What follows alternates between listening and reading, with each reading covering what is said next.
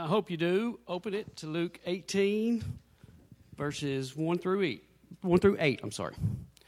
And he told them a parable to the effect that they ought always to pray and not lose heart. He said, in a certain city there was a judge who neither feared God nor respected man.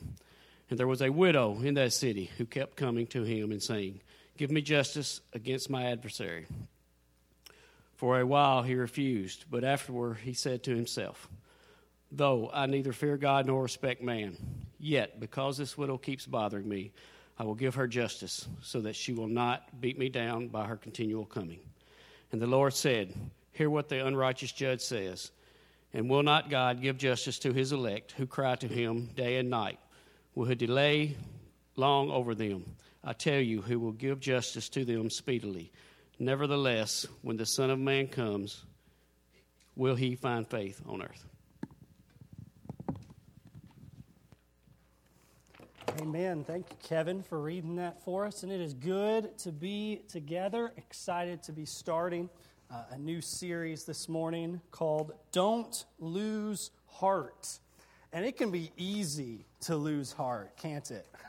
To throw in the towel and give up. Friends, it was the first week of school this week. Anybody already ready to throw in the towel? No? Well, that's good. A few folks aren't anyway. Maybe I saw a couple little, I'm going to put the hand up because maybe the circumstances of your life aren't what you hoped for. Maybe you've been wrong and it appears justice will never be done. Maybe you're behind and it's unclear if you'll ever be able to catch up. Maybe you feel like you're drowning and you're unable to rise above the waves. And wherever you find yourself, God wants to speak to your soul with a few simple words over the next few weeks. Don't lose heart. Or to quote the infamous Dory the fish here, when life gets you down, do you know what you got to do? Just keep swimming, just keep swimming, just keep swimming. So, over the next few weeks, I want us to look at a few passages that call us to press on, to not give up, to keep on swimming in our walk of faith. And this morning, we come to the words of our Savior as he's journeying toward Jerusalem. And he's near the last week of his life. And he tells a parable to his followers. And the point is to pray and not lose hearts.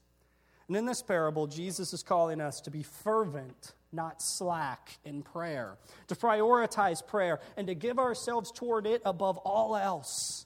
And not simply to prioritize prayer, but to persist in it, to continue in it, to remain steadfast in it. Jesus wants us to pray and not lose heart. And in fact, that is, as your first point says, the point of the parable.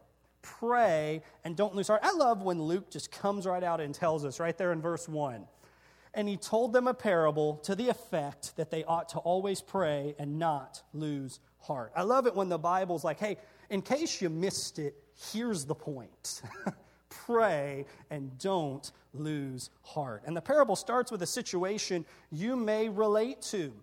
A corrupt judge and a woman done wrong. And we learn in verse 2 that this judge doesn't fear God, nor does he respect or have concern for man. In other words, he's living in open disobedience to the first and second greatest commandment. He doesn't love God, and he doesn't love his neighbor. He's only in it for himself. And this is the problem of the parable. There's an unrighteous judge. There's a crooked man in a place of power. We can relate to that, can't we? There are crooked people at the top. And this widow we get introduced to, she is a model to us of not losing heart. In fact, she is the protagonist of the parable, the hero, the protagonist, the one we're to model. She keeps coming to the judge and says, give me justice in my case. We don't get the specifics of how the adversary wronged her. We don't get a name for this woman, but the judge appears to be aware, and she keeps putting the story in front of his eyes. She may have been outside the courtroom every day. She may have written him notes. She may have seen him out at the grocery store and come and talk to him about this. She is not like many widows we think of. We think of widows as beaten down, despondent, and hopeless, but she is a picture of faithful persistence to a just cause. In fact, let me add that women are often commended in the Scripture for their persistence and their perseverance. I can mark down a couple places here, and you can look at these later today, but in Mark chapter 5, we read about a woman who had an issue with blood for 12 years. She pursued doctor after doctor, and she was worse off after seeing all the doctors than when she began. And yet, she came to Jesus. Think about that. All that's been done to her, she says, I'm still going to go to that man. I'm still going to go and get healed by him. And she persevered, and by her faith was made well. Matthew 15 tells of a persistent Gentile mother who was going to do anything to get her demon-possessed daughter to Jesus.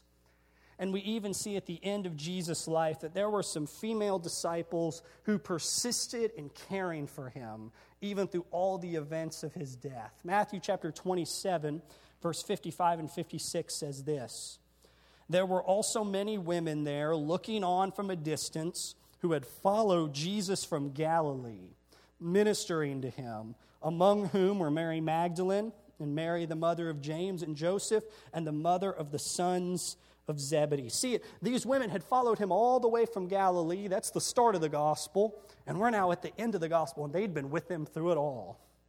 All that to say, persistence is an act of faith. And while the Scriptures do show us persistence with both men and women, we see that the Gospels put the emphasis on the persistence of these women of faith. And so let me say this, men. When you see persistence in your wife, mother, daughter, when it's for a good thing that they're persisting in, that's something to admire, celebrate, and encourage. Not to go, this again. When it's for a good and just cause, let them persist. They're modeling what Jesus would call them to when they're persistent for the sake of truth and goodness. And this widow in the parable is just one in a long line of faithful, persistent women. She kept going before this judge, seeking justice. And for a while, the judge refused. And maybe she was tempted to give up. I don't know. We don't get to know much about her thoughts, but for a while, she just wasn't getting through. But she kept knocking, kept pursuing, kept praying. And one day, something changed. Luke 18, verse 4. For a while, he refused. But afterward, he said to himself, though I neither fear God nor respect man, yet because this widow keeps bothering me, I will give her justice, so that she will not beat me down by her continual coming. You see that? He's like, she's annoyed me to the point of giving in. And Jesus would have us stop and reflect on the judge's words. Right there at verse 6, hear what the unrighteous judge says. He says, hey, put an exclamation point here. Give attention to it. Give a point to ponder here that this judge could be worn down by this widow. First, this tells us just how wicked this judge is. He doesn't fear God nor respects man, and he actually says that about himself. Imagine that. He says, I know I'm this way. I know I'm crooked and wicked. Some people would have probably tried to make excuses for him, but there is no excuse for this judge. But we should note that even the unrighteous, unjust, selfish judge could be made to act on behalf of the widow when he's annoyed into doing so. Even the most crooked leaders can do right if it's for their own convenience or comfort. Amen? We certainly have seen leaders do good things in order to get their constituents and other people off of their back. Justice can be brought through a twisted arm, though this isn't the way we would want justice to come. And then Jesus gives the lesson. Every parable has a punchline. And here's the punchline of the parable. Jesus will come, but will he find faith? Jesus is going to bring perfect justice, not by twisted arm, but out of his just nature. But is he going to find faith when he comes? Look at verse 7. And will not God give justice to his elect, who cry to him day and night? Will he delay long over them? I tell you, he will give justice to them speedily. Nevertheless, when the Son of Man comes, will he find faith on earth?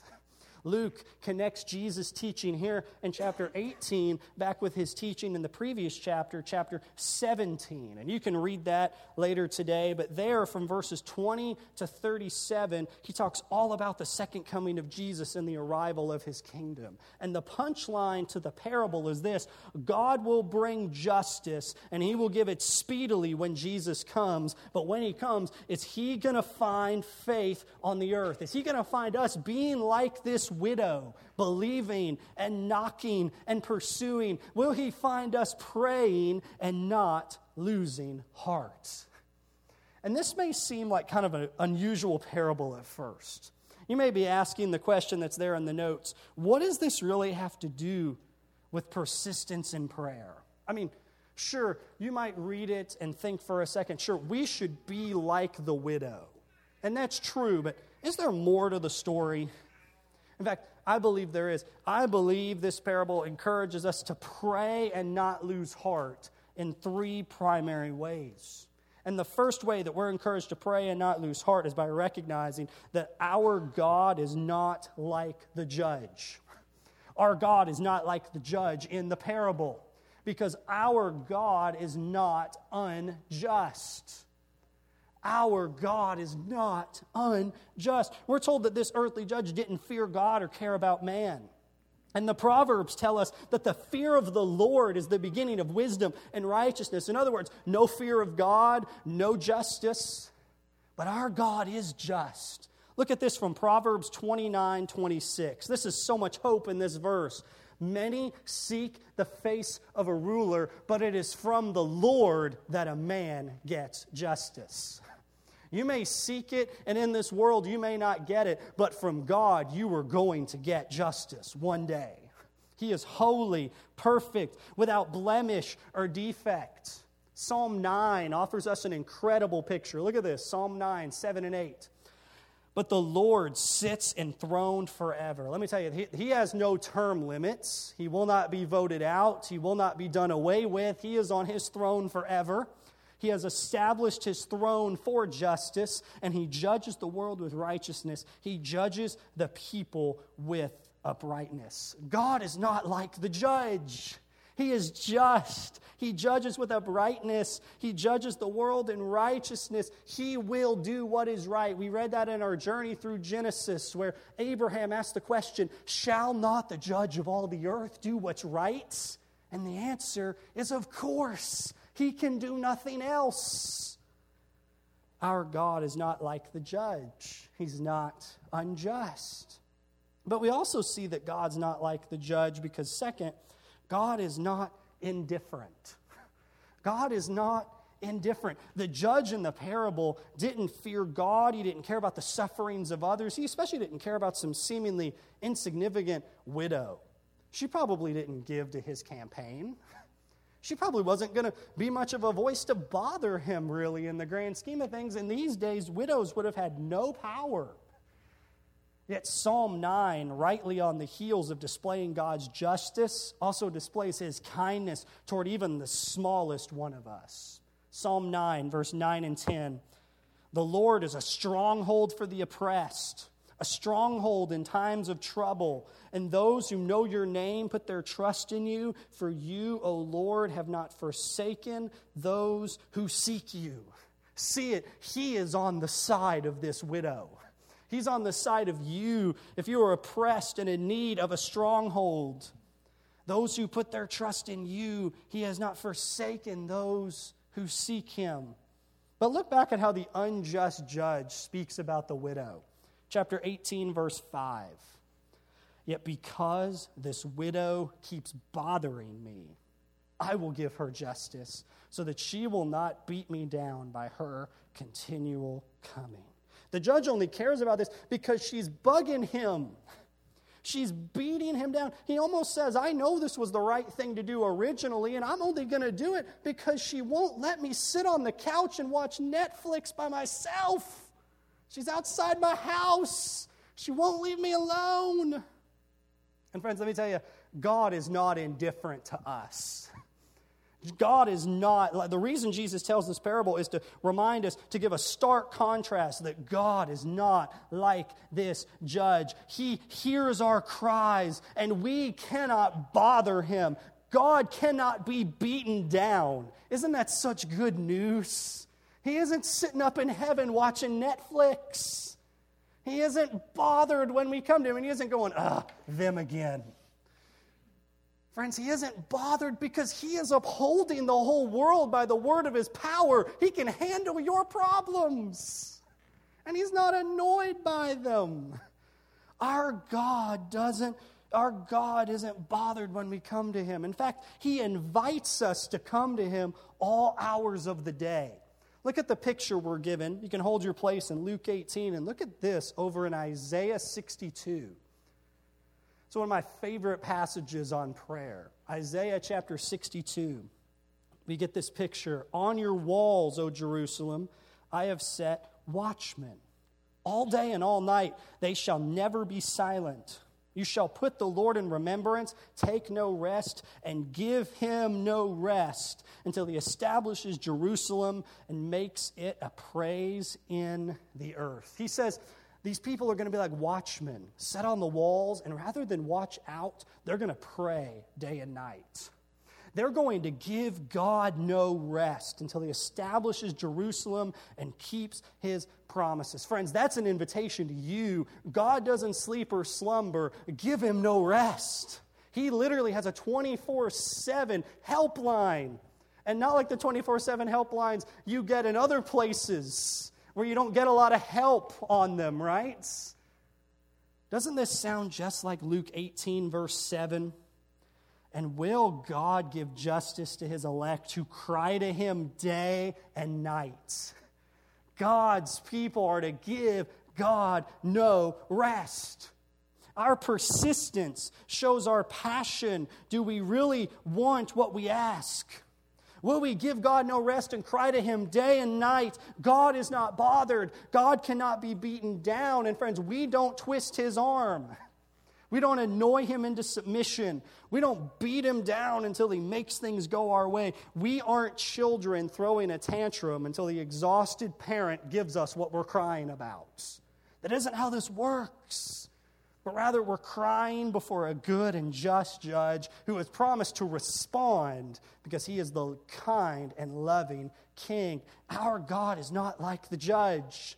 He's not unjust. He's not indifferent to our suffering or to your suffering. And the clearest place this is seen, where his justice and his concern are displayed, is in the cross. There, God punishes sin and displays mercy to sinners.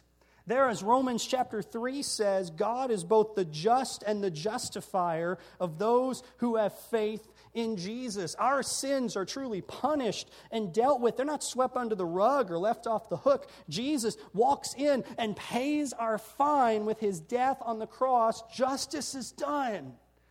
Yet simultaneously, the mercy of God is displayed because since sin is dealt with on the cross, we can be forgiven and reconciled to God and adopted into his family. God is both just and the justifier of those who have faith in Jesus.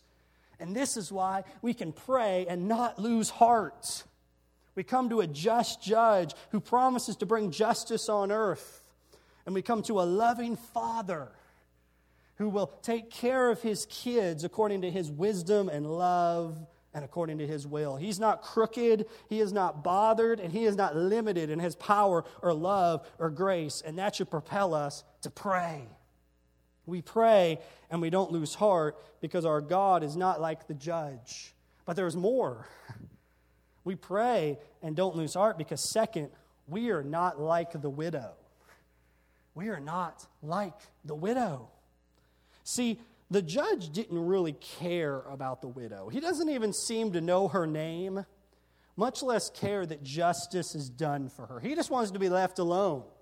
But friends, God's not like the judge, and we're not like the widow. In fact, we're told in the text, we are God's elect. We're God's elect. That's right there in verse 7. Look at this. And will not God give justice to his elect who cry to him day and night? Will he delay long over them? We are his elect. Now, Some folks start to get uncomfortable in church when you start using the word election or elect. They start getting real squirmy. What's the pastor about to say? Do I got to start looking for another church? They start getting all squirmy. Friends, there's no need to be uncomfortable about something the Bible speaks regularly about. In fact, we'll never truly understand the depths of God's love for us until we consider that God pursued after us before we ever pursued after Him. Because God has elected us out of love. Consider Ephesians chapter 1, verse 3. Look at this. Blessed be the God and Father of our Lord Jesus Christ, who has blessed us in Christ with every spiritual blessing in the heavenly places. Then he goes on to list some of these spiritual blessings. Even as He chose us in Him before the foundation of the world, that we should be holy and blameless before Him. In love, He predestined us for adoption to Himself as sons through Jesus Christ, according to the purpose of His will, to the praise of His glorious grace, with which He blessed us in the Beloved. He says to be God's elect is to be blessed with a relationship with God. To not be like the widow without a name, but to be adopted as God's child. God knows your name. And He's known it from before the foundation of the world. You're not a stranger to Him. He's not gone, who's this? He's not getting one of those weird calls from you. You're like, I don't know this number. Friends, He knows your number because He knows your name and He knows every hair on your head. We've been chosen to be holy and He loves us. And it begins with a one-way love. That God loves and elects and pursues before we've done anything. And once you realize you're loved with a one-way love, it changes everything. Because so many of us believe that, well, as long as I'm walking in the right way, God's going to love me. Friends, if I'm showing up on Sunday and showing up on Wednesday and reading the Bible, as long as I'm working real hard and sweating hard, He's going to love me. But friends, the good news is God loved you before any of that. He loves you even when you forget to do any of it. A one-way love that began in eternity. We're not like the widow. We're God's elect. And to be His elect means we're among His nation, His priesthood. We're a people of His possession. We're to proclaim His greatness to the world. We're His people. We've received mercy. And oh, how this should lead us to pray and not lose heart. Because, friends, it's good when the sovereign judge of the universe is also your loving Heavenly Father who has adopted you and chosen you and gave His one and only Son in order to purchase you to be His. We can bring Him our stuff. Big, small, significant, insignificant, moments of pain, moments of joy. The one upholding the universe is also a friend holding your hand, and He wants you to share with Him in the midst of your need. He loves you.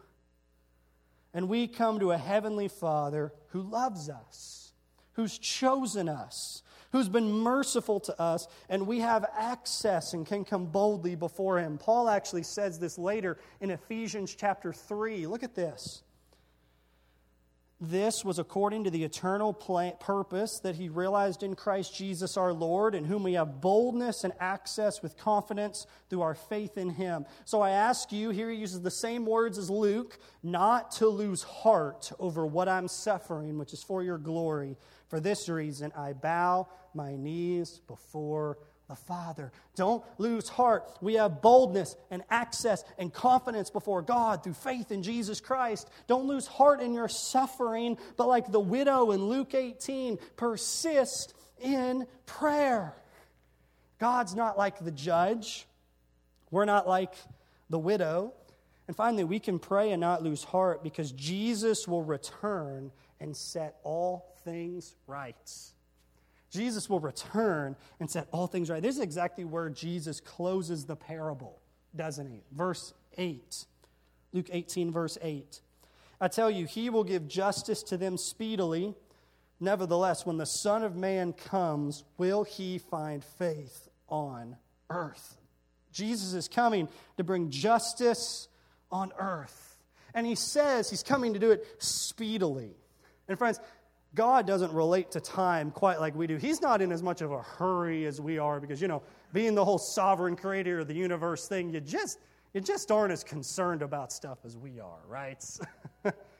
And it may come in this life, but it often comes in the next.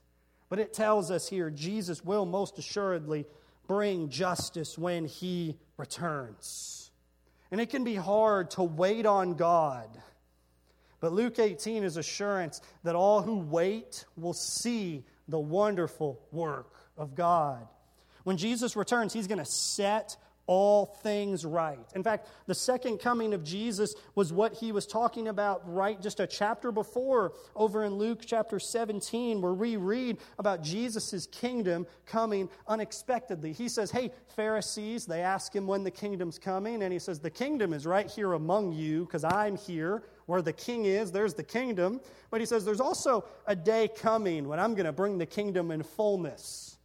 It's going to arrive with me, and all's going to be different. And He says that this coming is going to come in the days of Noah and the days of Lot, days which were incredibly wicked and unjust. But what's really interesting is what He puts the emphasis on. If you go read, He talks about the days of Noah and the days of Lot, but He doesn't put an emphasis on how incredibly wicked and unjust those days are, but how normal they were. How boring they were. How much those days are just like your life.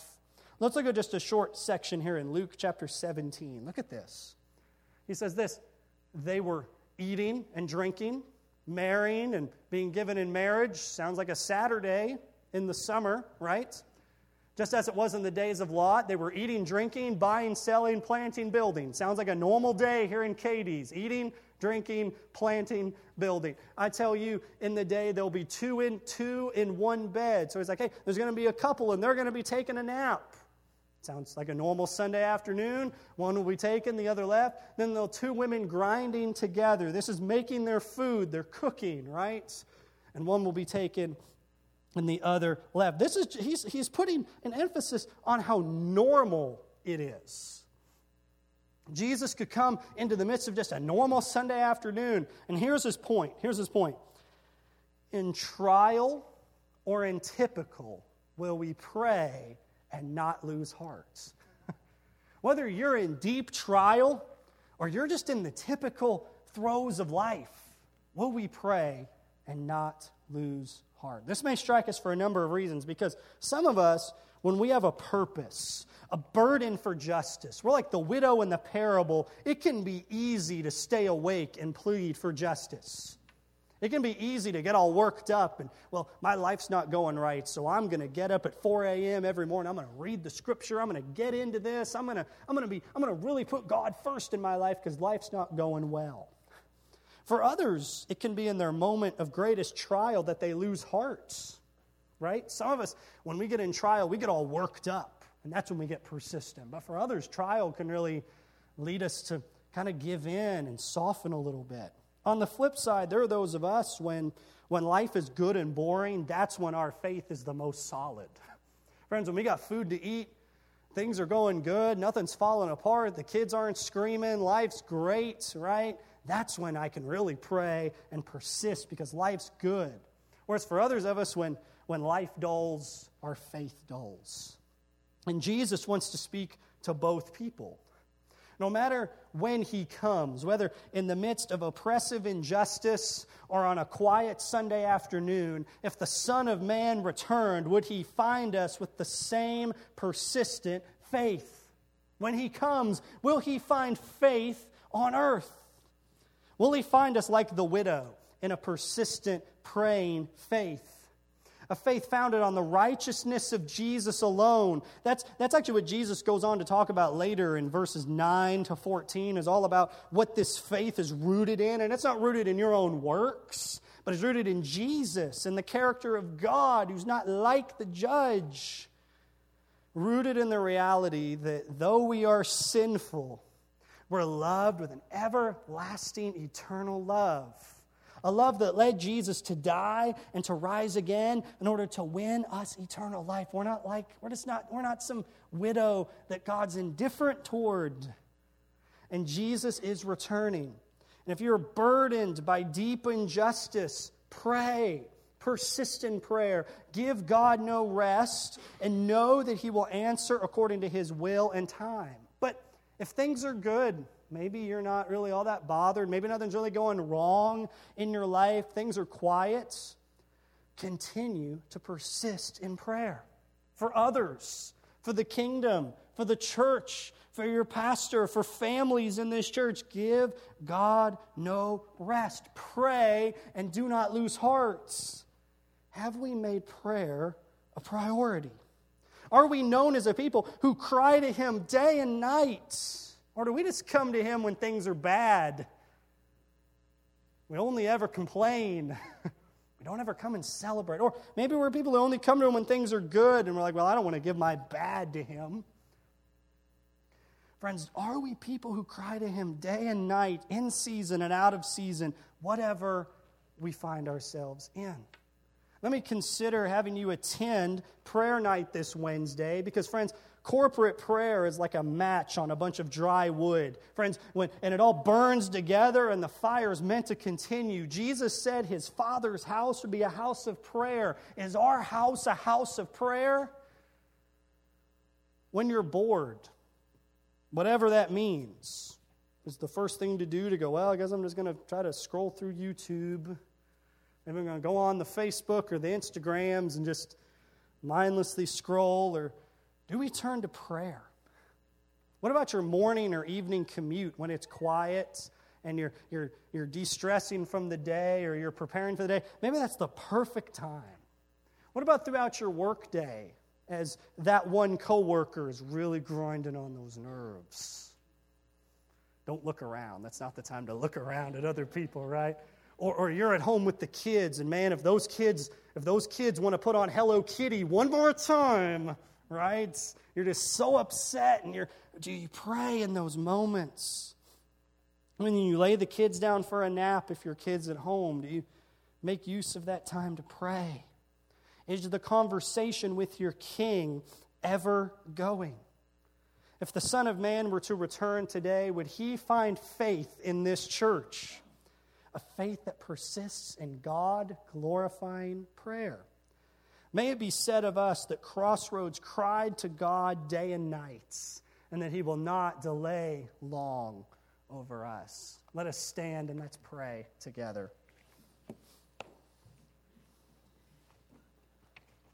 Father God, You are not like the judge in the parable. And we're also thankful for who You are. We come right now not even asking for anything, but simply to recognize that You are good and kind, that You're not indifferent to us, that You don't close Your ears to us, that we're not some people that are bothering You or making You feel like we're continually beating You down, but that You delight to hear the prayers of Your people, that You love us and have given us eternal comfort and grace.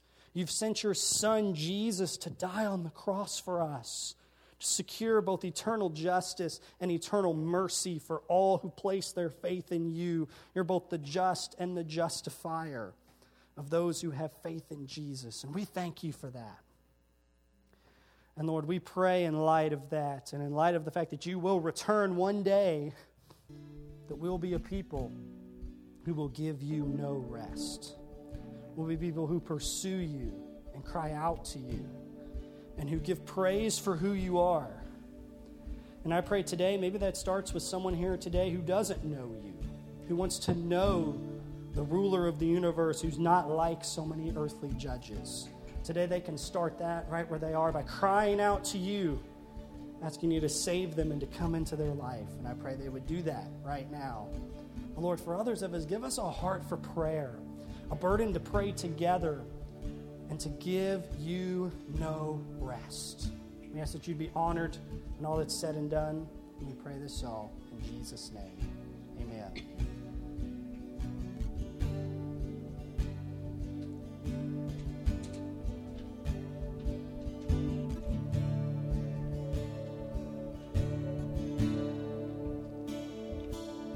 The splendor of the King,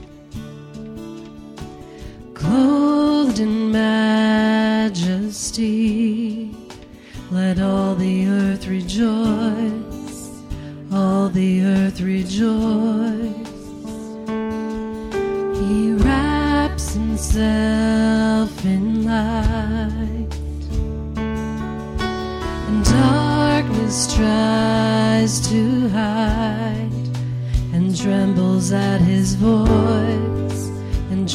trembles at his voice. How great is our God. Sing with me, how great is our God. And all will see how great is our God. Name above all things. You are name above all names. You are worthy of all praise. And my heart will sing, how great is our God. Sing that again, name above. You are name above all names. You are worthy of all praise. And my heart will sing, how great is our God.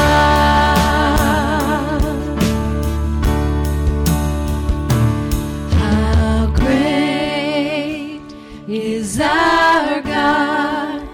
Sing with me, how great is our God. And all will see how great is our God. Man, we're so thankful. Our God is great, isn't He? God is great. God is good. He's not like the judge in the parable. He's just and loving and kind. Before we close our service, just two reminders. Again, I'd really encourage you, as we've talked about praying and not losing heart, to make prayer a priority this week. Maybe grab your phone before you leave and set an alarm at a certain time, or put it on a calendar at a certain time. That may sound totally unspiritual, but you plan for what matters to you. So set a time this week, maybe a certain time during lunch or before breakfast or something, to pray this week. Consider joining us this Wednesday night as we pray. And if you have a prayer need, even unrelated to school, there's a box back there. Fill it out, drop it in. We'll make sure it gets prayed for this Wednesday. And as always, we've got giving in the back, both the regular giving baskets and the food basket ministry back there. Thank you to those who give consistently to those things. And again, we're just so thankful to be together. Thankful that the band's back together. Amen. Yes. It's been good to worship with them, and we really appreciate you guys. And I'll put one more plug. If you would love to serve on worship team or tech team, we need you. Right? So please see Laura or see Carrie. We'd love to find a place, whether it's up here or behind the scenes, to serve. These folks serve us every week in and out so faithfully. So let's close with a benediction from God's Word. This from Romans 15:13. May the God of hope fill you with all joy and peace in believing, so that by the power of the Holy Spirit you may abound in